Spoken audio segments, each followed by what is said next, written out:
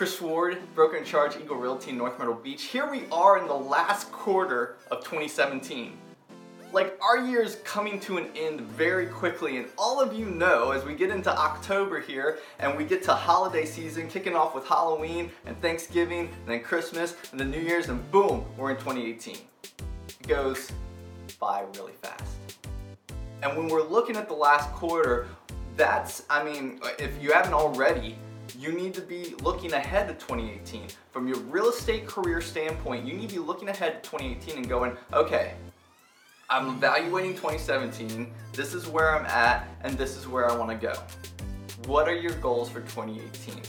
How healthy is your real estate career right now? So I wrote this blog about health. Everybody's health nuts right now, health conscious. Fitness is such a huge industry right now. CrossFit and like keto diets and all these things that have kind of been around forever, and people are packaging them in different ways, and social media is allowing workouts and WODs to get out there, and people subscribe to workouts of the day and doing all these things, but very fitness conscious related, or at least it seems to be the buzz in the current culture and climate that we're at. And I'm a big advocate. I think fitness is important, taking care of your body, taking care of your health. For the longevity of your business even, especially you entrepreneurs as real estate agents, you're a business owner, you need to take time to take care of this vessel, because this vessel is what keeps your career moving. Because if you're not moving, if you're not out there, if you're not hustling, you're not grinding, then your business is gonna go nowhere.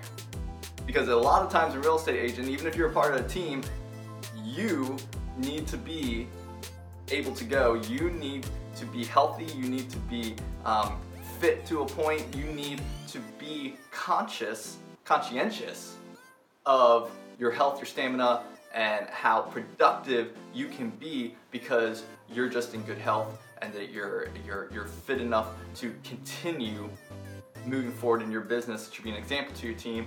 There's lots of both psychological and your mindset, and how health and fitness of your body plays into your emotional and mental health.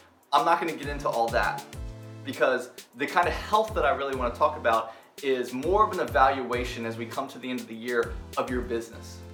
How healthy is your real estate career? How healthy is your real estate business right now? And the only way to tell that is to evaluate it. And if you're not tracking and doing metrics and looking at your business, it's really tough to evaluate it. If you don't have the data, it's really hard to evaluate the data. So, I say this: one, you need to be tracking, you need to have metrics. You need to be tracking through your cold calls, your leads, your conversion rates, of course your sales, your listings, your percentage of sold, your percentage of list to sold price ratios. All these different numbers are gonna help you. Even just how many contacts you make per day, so that you can get a baseline for how many contacts you have to make this sale. It's numbers, it's math. Tom Ferry always says marketing is math, but so is metrics is math. And your business really can boil down to a lot of math. And you have to have the numbers to be able to do that math. You have to track. That seems like the most boring part of real estate. Some of you may really like it. I don't know, maybe you have an accounting degree, but you have to track. You have to track your business so that you can evaluate your business, see the health state of it, and then once you can evaluate your business, you can see where it's going or where you want to go and how you're gonna get there. That is the point of this video. Tracking, evaluate, see where you want to go. It's the last quarter of 2017. What is your 2018 going to look like?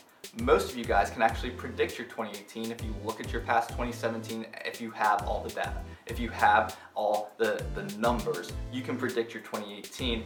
And then if you can predict it, then when you shoot over it, because you can always set your goals higher than what you know you're going to do, put your goals over it. Now it's time to devise strategy. Okay, what can I do different to build and add to my business that I didn't do in 2017 that I'm going to do in 2018? And that's where resourcing with like your broker manager strategy, getting with them, doing like what we do in our company at Eagle. We do one-on-one meets And then we do a full company-wide 2018 strategy meeting in November, and we do one-on-ones, and then as a company, and then we all look and we all know where we're going, we're all on the same page, and I can come alongside individual agents to help them reach their goals and what they want to do in their business for the upcoming year. And collectively, it adds up to our company goals and strategy for 2018. My challenge to you is to do that. If you're already not tracking your metrics, you need to do that. That's number one challenge. 2, sit down this month, evaluate your whole 2017 business, include what you can predict for the last 2 months in this last quarter. And thirdly, once you have evaluated, set your plan and your goals based on your numbers and then how you're going to beat them and what you're going to do different in 2018 to reach the next level. Maybe that's a company shift, maybe that's a change in your environment, maybe that's just tweaking your marketing strategy and adding some things to it, maybe that's new technologies or systems and processes that you can integrate into your business.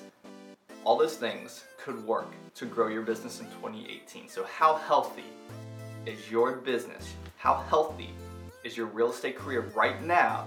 And how's that going to affect you moving into 2018?